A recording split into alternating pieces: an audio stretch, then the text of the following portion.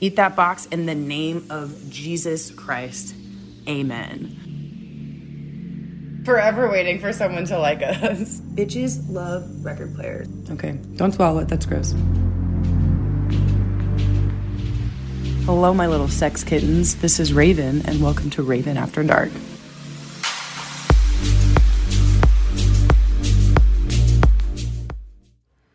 L is for the way you look at me. O is you're the only one I see.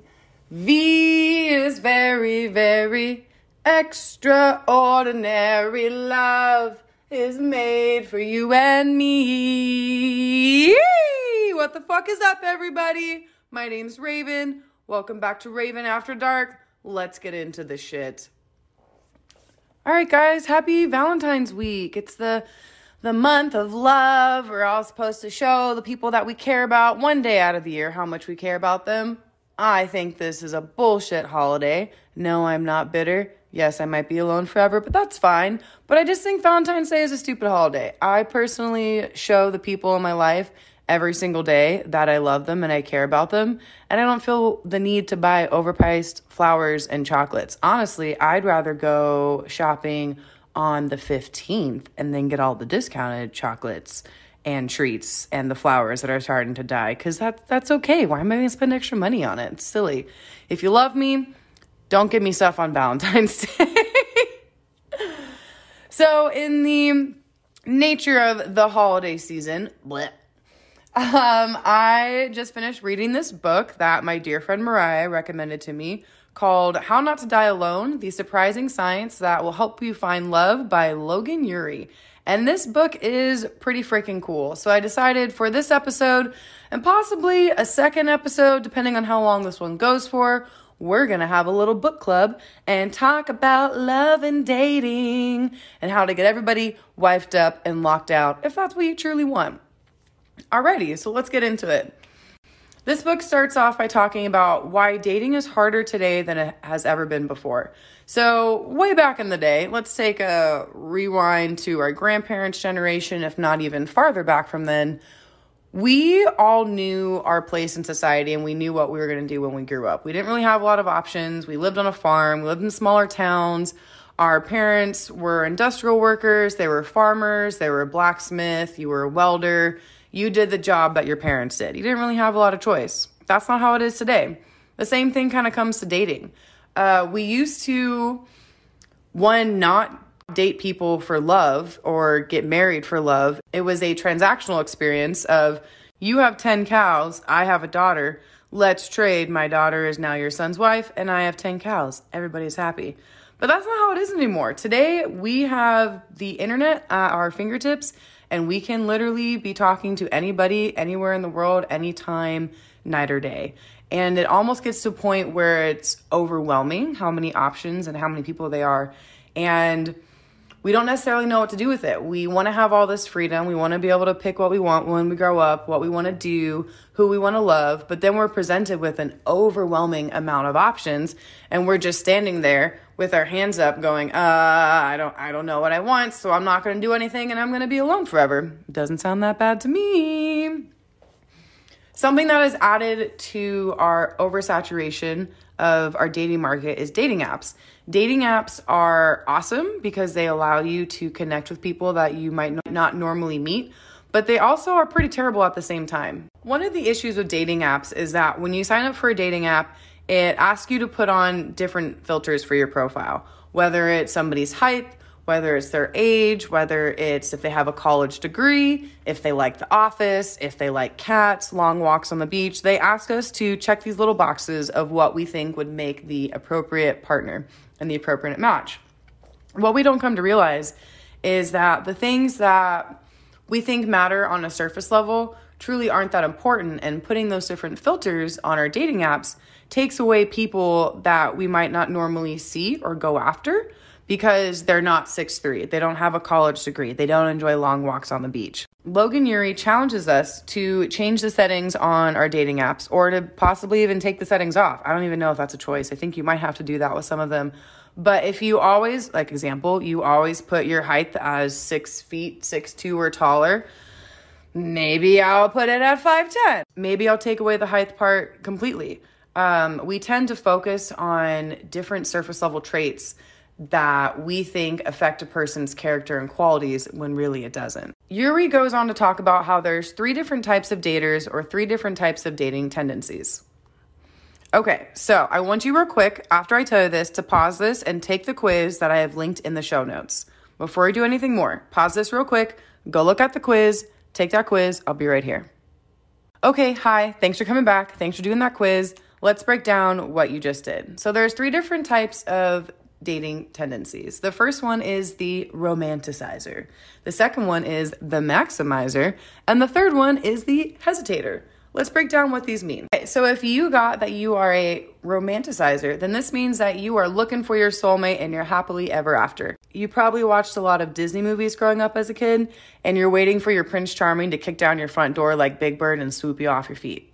It's not gonna happen, baby girl. I'm really sorry. Your motto is, it will happen when it's meant to happen. If your dating tendency is to be a maximizer, then that means that you are all about doing the research. You're the type of person that when it comes to buying something, you look at all the options, read the reviews, maybe even reach out to the company. You check all angles before going forward in your purchase.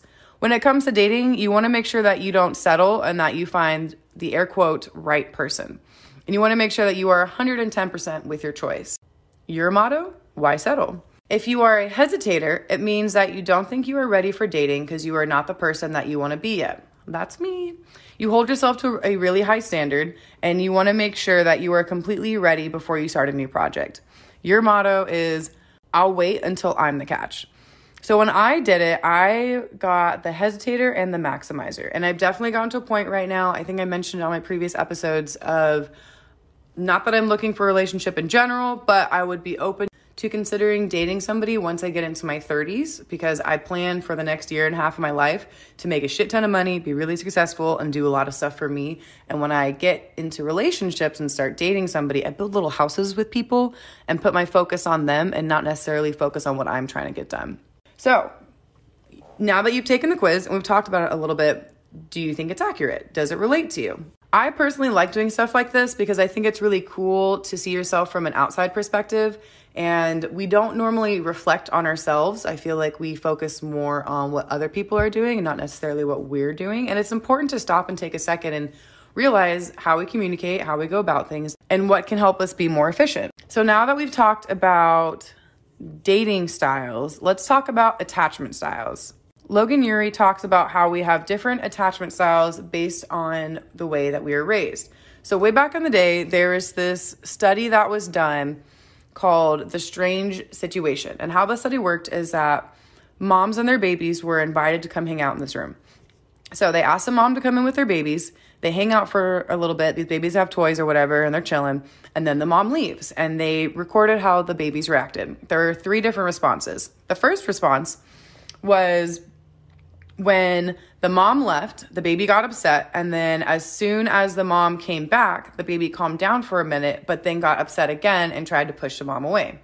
These babies were known as anxiously attached babies. The second group cried when the mom left, but stopped when the mom returned and resumed playing and remained happy.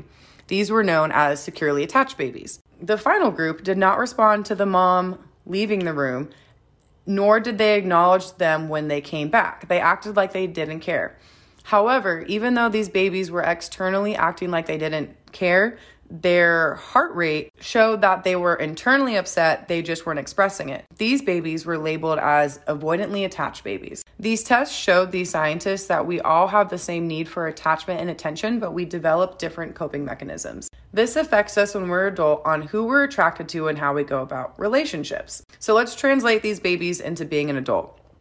Anxious babies grow up and are afraid of abandonment and want to be in constant contact with their partners. When people are anxiously attached, their brains flood them with activating strategies, thoughts that compel them to regain closeness. People like this might dwell on their partner's good traits and push their own redeeming qualities to the side. This jaded view can cause anxiety. When they don't hear back from their partner right away, they panic thinking that they're being abandoned. This feeling will only reside once they're back in contact with their partner. People like this might jump into dating or stay in a relationship that's past their due date because they fear being alone and that this is their only shot of love. People that have anxious attachment partake in what's called protest behavior. This means that they act out to get their partner's attention. Examples of acting out would be sending your partner numerous text messages back to back to back or threatening to leave the relationship. Or on the opposite end, they withdraw and ignore you to prove a point. Does it sound like somebody you know? Is this you? If it does sound like you, that's totally fine. We're here to talk about how we can work on this. I honestly believe that all of us have a little bit of these traits in all of us. It's just figuring out the best way to go about it and be more efficient and just figuring out ourselves more. Now let's talk about the avoidantly attached babies. What are those guys doing as adults? These are the ones that acted like they didn't care when their mom came back. These people feel that they could not rely on their caregiver. As an adult, this manifests in ways such as minimizing the pain of rejection by acting like they don't care. They feel like they can't rely on other people, so they avoid getting close to anybody and losing their independence.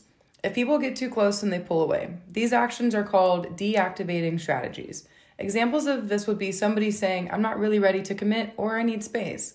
People like this also tend to dwell on their partner's imperfections and use those as reasons to leave the relationship later on. Now, that last group of babies, what's going on with them? These are the securely attached babies. Securely attached adults make ideal partners. They are reliable and trustworthy. They avoid and diffuse drama. They are flexible in sticky situations and communicate efficiently. They are comfortable with intimacy and setting good boundaries. So you're probably hearing this and thinking, wow, that's the type of person I want to date. Well, let me tell you some good news. Thankfully, about 50% of the population is securely attached, 20% is anxiously attached, and 25% is avoidantly attached, and the remainder fall into a group called anxious avoidant. Sounds pretty great, right? Wrong. The problem with this is that although securely attached people make up half of the population, those fuckers are already in relationships, and because they can communicate and talk about their feelings, they're not getting broken up with. So if you're still not sure what your attachment styles are, ask yourself these questions. How comfortable are you with intimacy and closeness? How much do you tend to avoid being intimate? How anxious do you feel about your partner's love and interest in you? You may be anxiously attached if you crave closeness but are insecure about your relationship's future and your partner's interest in you. You may be avoidantly attached if you feel uncomfortable if things get close and you value your freedom over connection. You may be securely attached if you are comfortable with intimacy, spending time alone, and don't often worry about the relationship. When it comes to me, I would say I have a mix of avoidantly attached and secure attachment. Right now, I have the mindset of focusing on me and being selfish, which everybody has the right to do, and I feel like you should do in your 20s. You have to figure yourself out. However, if I can tell that someone likes me a lot, especially with the mindset that I'm in now, it pushes me away from them. I don't want your cute shit. I don't want your cute comments. Don't get me flowers on Valentine's Day. If you're going to give me roses, it better be the fucking vibrator. Don't give me real roses. Those things die. However, in my last relationship, I was very securely attached. I never doubted how he felt about me or questioned the relationship or where it was going. So it's totally possible to teach yourself to be securely attached. You just have to be more aware of yourself and your actions. So when you start feeling a little crazy and you're about to start sending those 10 texts in a row, take a deep breath and breathe and really think about the situation and what's going on here. It's totally okay to ask your partner for space. However, it is not okay to disappear into that space without giving your partner a heads up. Your partner has a right to know that you're going to go into your shell for the day. And that can be as easy as, hey, I've had a stressful day. I just want to chill by myself and hang out for like an hour or two. Give me 2 hours and then we can have dinner and talk about my day and then we'll work through it. Versus you coming home from work, being in a bad mood, brooding, not talking, maybe throwing things around and not telling your partner what's going on. You have to be open with them and communicate. Now, if you find yourself getting caught up on your partner's negative qualities, take a step back and think about all the good things. Yes, you can bounce onto somebody new, but they're going to have new problems and new issues. So figure out if the things that upset you with your partner really are important and if there are things that you can work through and move past. Okay, so now that we've talked about how to understand ourselves and how we talk to people, let's talk about what we look for in a partner. Logan Ury refers to this as looking for a long-term partner and not a prom date. Ury refers to a term called present bias. This is when we put a disproportionately high value on the here and now and an inappropriate low value on the future. When you think of a prom date, what do you think of? Someone who's fun, attractive, the life of the party. Maybe they're outgoing, they're silly and goofy. However, when you think of all those things, is that the type of person that you want to spend the rest of your life with? Now, the qualities that I just listed, obviously those are great qualities. You want those inequalities. But on a superficial level, is the prom date somebody that you want to spend the rest of your life with? When thinking about dating somebody, we don't want to think about it as, can I make a love story with them? We'd rather think, can I make a life story with them? So we're kind of thinking about it. We're like, okay, prom date, life partner, love story, life story. Okay, these are new ideas, new concepts, a little different. When is an appropriate time to change your mindset from prom date to life partner? Ultimately, this is different for everybody, but it depends on what you want from the relationship and what your goals are. If you are wanting to have kids and have a family, you're on more of a timeline versus honestly, if you don't want kids, you're not on a timeline. But especially for women, if you want kids, you're definitely on a timeline. Unfortunately, our eggs are drying up in our bodies as we speak. So you got to get those bitches out so we can start making some babies. So if you are wanting to have a relationship where you have kids, Logan Ury talks about how you need to start changing your mindset 6 to 8 years prior to wanting to birth a child. Now that you've realized that you're getting ready to be in a long-term relationship and meet somebody to have kids with, Logan Ury talks about how what we think we need in a partner is all wrong. The example she starts with is when she has people come in and talk to her because she is not only an author, but a relationship coach as well and a matchmaker. She hooks people up, had a lot of successful marriages and relationships. When people come in and explain to her what they're looking for in a partner, an example we'll use is that they want somebody who will dance. This is me totally. Now, going out and dancing is fun. You want to have a good time. You want to have somebody that can cut a rug with you. It's one of my favorite things in the world to do.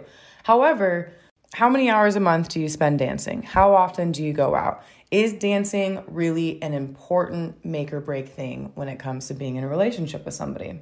Money is for sure an important thing when it comes to dating. You want to make sure that you and your partner are financially sound and prepared for any of the obstacles that life is going to throw at you. Studies have shown that there is no increase in emotional happiness once your salaries combined reach $75,000. And it also turns out that it's not necessarily how much money you have, but how much money the people around you have.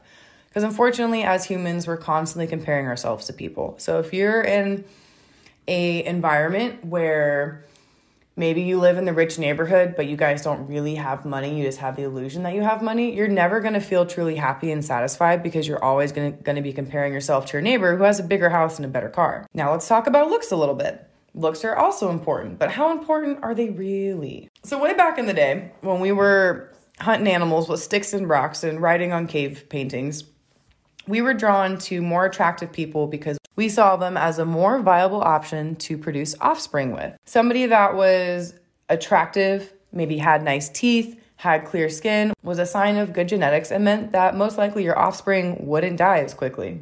We're living longer and living healthier lives. It's important for your partner to be attractive to you, but what you're ultimately feeling is lust, and lust is going to fade over time. Fun fact, studies have shown that doing cocaine stimulates the same parts of your brain as falling in love do. So once you listen to this and you've gone to a podcast a little bit and you're like, you know what, Raven, I just don't think I can find love, just do cocaine. It's okay. It makes you feel the same way. So there's actually science when it comes to lust.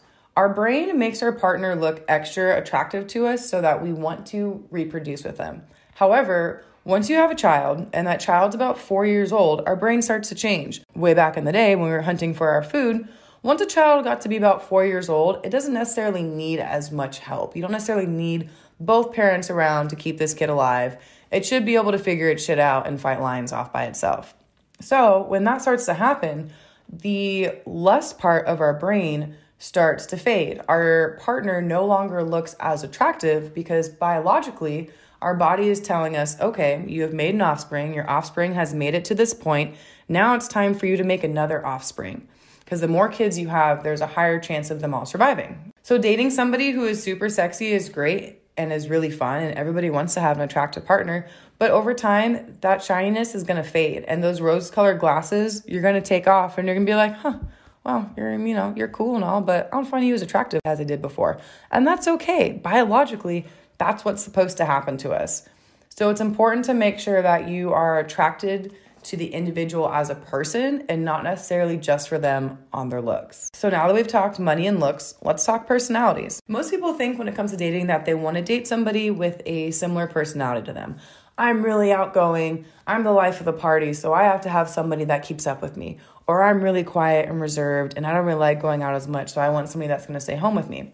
Studies have actually proven that that's not actually correct, and we don't necessarily want people that are exactly the same as us. Think about it. Would you want to date you? Would you want to have two of you in the same room fighting for people's attention or trying to do the same thing?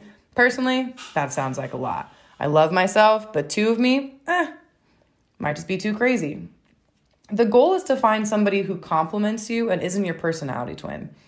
There's a theory that we are attracted to people who are different from us and who smell different from us because that means that their genes are different and could make a really healthy offspring. My ex, he used to always loved how I smelled. I'd get straight home from the gym. He would want to instantly stick his face in my armpits. He loved sweating me. He was all about it. And I always thought it was so gross, but it was really silly and cute. Like, what do you mean you want to smell my armpits? I'm super stinky. And he's like, yes, it's your pheromones. I get high off of them. And I just loved it. I thought it was so cute. So having somebody that has a personality that complements you really is more important than having somebody that is just like you. Another thing that we think is really important when it comes to dating is shared hobbies. Shared hobbies, again, aren't as important as you think. So it's totally fine if you and your partner have different interests as long as those interests don't affect you from investing into the relationship. An example, let's say that you love wine. You love to drink. All about it. I love me a good Chardonnay. However, every time you go out with your partner, they make a comment, why do you always have to drink? Or you're always drinking. Why do you have to drink wine? That doesn't even taste good. Having a partner who supports your hobbies and supports your interests, same scenario, we're at dinner or lunch or brunch, whenever you decide to drink wine. You're drinking wine and your partner says, hey, how is that wine? How does it taste? And you're like, oh, it's really woody and earthy and super leggy or whatever people say when it comes to wines. And they take an interest in your hobby. Maybe your partner doesn't even take an interest in your hobby, but it's more of taking an interest in you being interested in those hobbies and supporting you in what you do. You don't ever want to have your partner make you feel bad because you're out doing what you want to do and do your hobbies. If they don't like drinking wine and going to the movies, they're not going to have fun drinking wine and going to the movies. So it's important to find a balance with that and respect each other's boundaries and expect each other's time away from each other. You have to make sure that you and your partner have the freedom and space to explore these hobbies. So a common theme when it comes to dating in the modern age is that we expect our partner to wear all the hats. We expect our partner to fill all of our love buckets, all of our needs, and satisfy us in all ways. That's a lot of responsibility to put on somebody. Like, imagine stacking every hat you own. Honestly, I only have like 3 hats, if maybe even that. But every hat, you go to fucking Walmart and put every hat on one person and be like, this is what I need from you. What's going to happen? Those hats are going to fall down. They're not going to be able to balance it. Logan Ury talks about OSO, or the other significant other. What this means is that it is important to have people in your life who you can turn to fulfill your emotional needs that your partner cannot fulfill. And it is 110% okay for your partner to not be able to fulfill all of your emotional needs. No one person is going to do that, and you shouldn't put that pressure on somebody because that's a lot of pressure to put on someone, and it's just not fair to them. So if your partner doesn't like drinking wine, call up your gal pal Becky and be like, hey Becky, I want to go drink some wine. Let's fucking get day drunk. If your partner likes to go hiking and you don't like to go hiking, be like, hey, you should hang out with my brother. He loves to go outdoors. You guys can throw rocks at things. It's finding a balance. It's communicating with your partner what you're going to do, what's happening, and hanging out with your OSO. We shouldn't put all that pressure on our partner to fulfill all of our needs. It's important to be able to give those needs and give those desires to other people to help them balance it out. And ultimately, it's going to make both of you guys happier because it's going to put less stress on you and the relationship. So now that we've talked about all that fun shit, let's get into what really matters when it comes to dating somebody and being in a relationship. So if you're looking for a life partner instead of a prom date, Logan Ury breaks down 6 traits that are a little hard to measure, but are really important to look for when finding a partner. Number 1, emotional stability and kindness. Emotional stability is defined as being able to self-regulate and not give in to anger and impulsivity. The combined emotional stability of a couple predicts the satisfaction and stability of the relationship. You want your partner to be kind, empathetic, generous, and you want them to support you. And having these things in your relationship, it allows you to treat your partner with care and compassion, which researchers have found is the ultimate key into long-term success. If you want to be with somebody, you have to be compassionate. You have to be caring. You can't be icy and cold to them. It's just not going to work out. Ways to tell if somebody's kind is to see how they treat people who they don't want anything from. How do they treat service workers? How do they treat people at Walmart? Are they nice to them? Do they tip them well? Do they hold doors open for people? Little things like that will show you the kindness that people have in their hearts. A way to tell somebody's emotional stability is to pay attention to how they act in stressful situations. Do they freak out or do they keep their cool? Emotionally stable people take time to think and respond instead of just going off the deep end and yelling at whoever that poor person is. The second thing that's important to look for is loyalty. Is this person going to be with you in the good times and the bad times? Are they going to stand up for you? Yuri brings up this idea of finding somebody who holds your purse. The example she uses is, who is going to hold your purse for you when you're in the cancer ward? You want to find somebody that is going to be with you through sickness and health and is always going to be there by your side in the good times and bad times and doesn't have a problem holding your purse for you while you're going through chemo. A way to judge how loyal somebody is take a look at how many long-term friends they have. Are they surrounded by lots of old friends and loved ones, or are they kind of a loner? Now, some people growing up, maybe they moved a lot, they were kind of socially awkward, they didn't really have a lot of friends. That's okay, that's different. However, if your partner has no friends and nobody that they can reach out to and count on and talk to when things get rough, why do you think that is? Why don't they have people in their life? Is it how they treat them? Is it their lack of empathy and kindness? You got to observe it to find out. The third thing you want to look for is a growth mindset. People who have a growth mindset believe that they can improve their intelligence and skills. They're motivated by challenges and see failure as a good thing. You're learning something. You want a partner who can rise to the occasion and not give up. You can spot people with a growth mindset by observing how they act in different situations. How do they approach challenges and setbacks? Do they give up or do they push on? Also notice how they talk to themselves. Do they talk positively or talk down to themselves? If someone talks down to themselves, how do you expect them to talk you up and to gas you up all the time? The fourth thing to look for is, what does this person bring out in you? At the end of the day, the relationship isn't about how the two of you are separately. It's about how you guys come together. So what does this person bring out to you? Do they calm you down and relax you, or does their anxiety give you anxiety? Do they make you feel good about yourself or put you down? When you give them advice, do they listen or do they disregard your thoughts and just do what they're going to do? If you're not sure where your partner falls on these things, ask one of your friends. Invite them to come out with you and your partner and observe how you act. Are you having fun and being fulfilled, or are you quiet and being talked down to? Sometimes it takes a third party to realize what's going on and what the situation is. Number 5, I think this is a very interesting one and something that I definitely need to work on, is skills to fight well. You have to be able to fight in an efficient way when it comes to dating somebody. Growing up, did you have good examples of conflict and resolution, or did you see your parents yelling and fighting with each other and then just stalking off? The first step to fighting well is realizing that there are 2 types of fights: solvable problems and perpetual problems. Common examples of perpetual problems are someone liking to go out while the other one stays in, or someone being super clean and their partner being messy. The goal is not to convince each other to change or even come to an agreement. The goal is to find a productive way to live with this difference. The goal isn't to find a partner who you never fight with. The goal is to find somebody who you fight well with. The second step to fighting well is the repair attempts. After you guys have an argument or a fight, how do you diffuse it? Do you guys crack a joke? Do you hug it out? Do you each go for a walk? Do you take 30 minutes to yourself to calm down and then come back and then hug it out? It's really important that you guys have that moment afterwards to close out the fight and end it and bring both of you guys back together. Fighting with your partner is going to happen. You just have to pay attention to how you fight and how the fight ends. Once the fight is done, do you feel like you were heard? Do you feel like your partner understood the point you were trying to make? Did your partner make attempts to de-escalate the fight afterwards? Or did they just stalk out and leave the fight hanging in the air? The goal is to fight well, not to eliminate fights altogether. And lastly, number 6 is the abilities to make hard decisions with you. Hard times are going to happen, and you and your partner are going to have to figure out the best way to deal with those things. The best way to know how your partner is going to handle this is to make hard choices and have hard things happen. An example is, how does your partner react when traveling and your plans change? Or when your car breaks down in the middle of the road?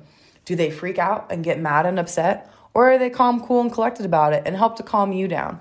You both can't be freaking out. You both can't be panicking. This kind of goes back to being with somebody whose personality is different from yours. If you're both very aggressive people and very maybe loud and outgoing, you both may respond to a situation in the same way, and then both of you are just going to be spiraling, going in circles.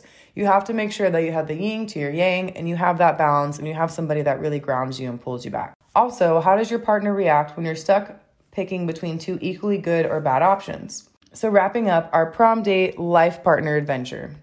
The things that truly matter in a relationship can only be tested once in a relationship. We tend to focus on the superficial, surface level stuff that may not seem important at first, but may promote a healthy relationship long term. That's why you have to intentionally shift your approach to focus on what really matters. The shift isn't going to be easy, but it will be worth it if you're looking for a life partner and not a prom date.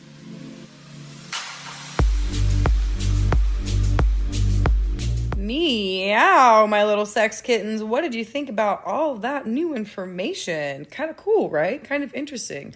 Like I mentioned earlier, I love doing stuff like this to help figure out how we can be more efficient, figure ourselves out more, because we can't love somebody else. We can't truly be in a successful relationship with somebody else if we're not in a positive, successful relationship with ourselves. So I hope you guys really enjoyed it.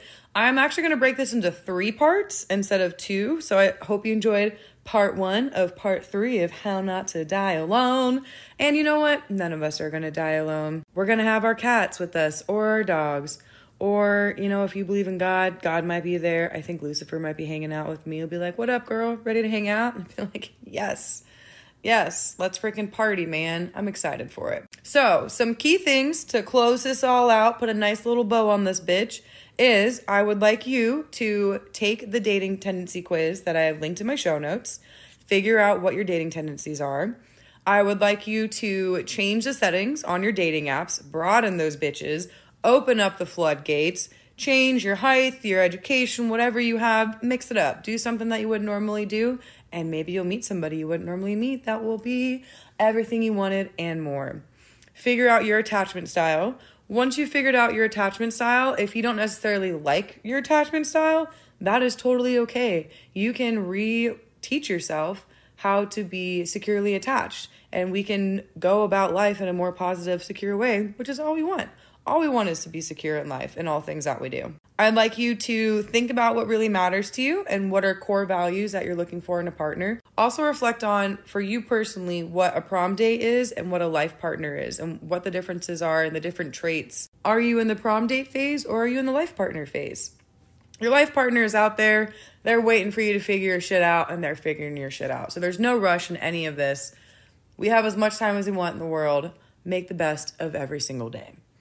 Alrighty, now that we have the fun, educational side of it, this is what you guys are all here for, our weekly sex tip. And I guess you would call it a sex tip. I would say it's more common knowledge, but as you get older, you come to realize that common knowledge really isn't that common, or you're just extremely smarter than all the people around you. So I think it's location, and maybe get different friends. But what we're going to talk about today, this is for the men, but it benefits the ladies. Men, if you plan to stick your fingers in a hole, any hole, I'm talking ears, nose, butthole, vagina, maybe eye sockets, maybe they don't have an eye, maybe they wear an eye patch, or maybe you're going to scoop out somebody's eye. Regardless, anytime you go to stick your hand, mouth, obviously, inside a woman, you got to make sure your nails are clean. You got to make sure your hands are clean. Don't get me wrong. I love hands. I love big, meaty hands. And I like when hands are dirty at times. It shows that you're a hard worker, they're getting shit done, or maybe you just don't wash your hands. Either way.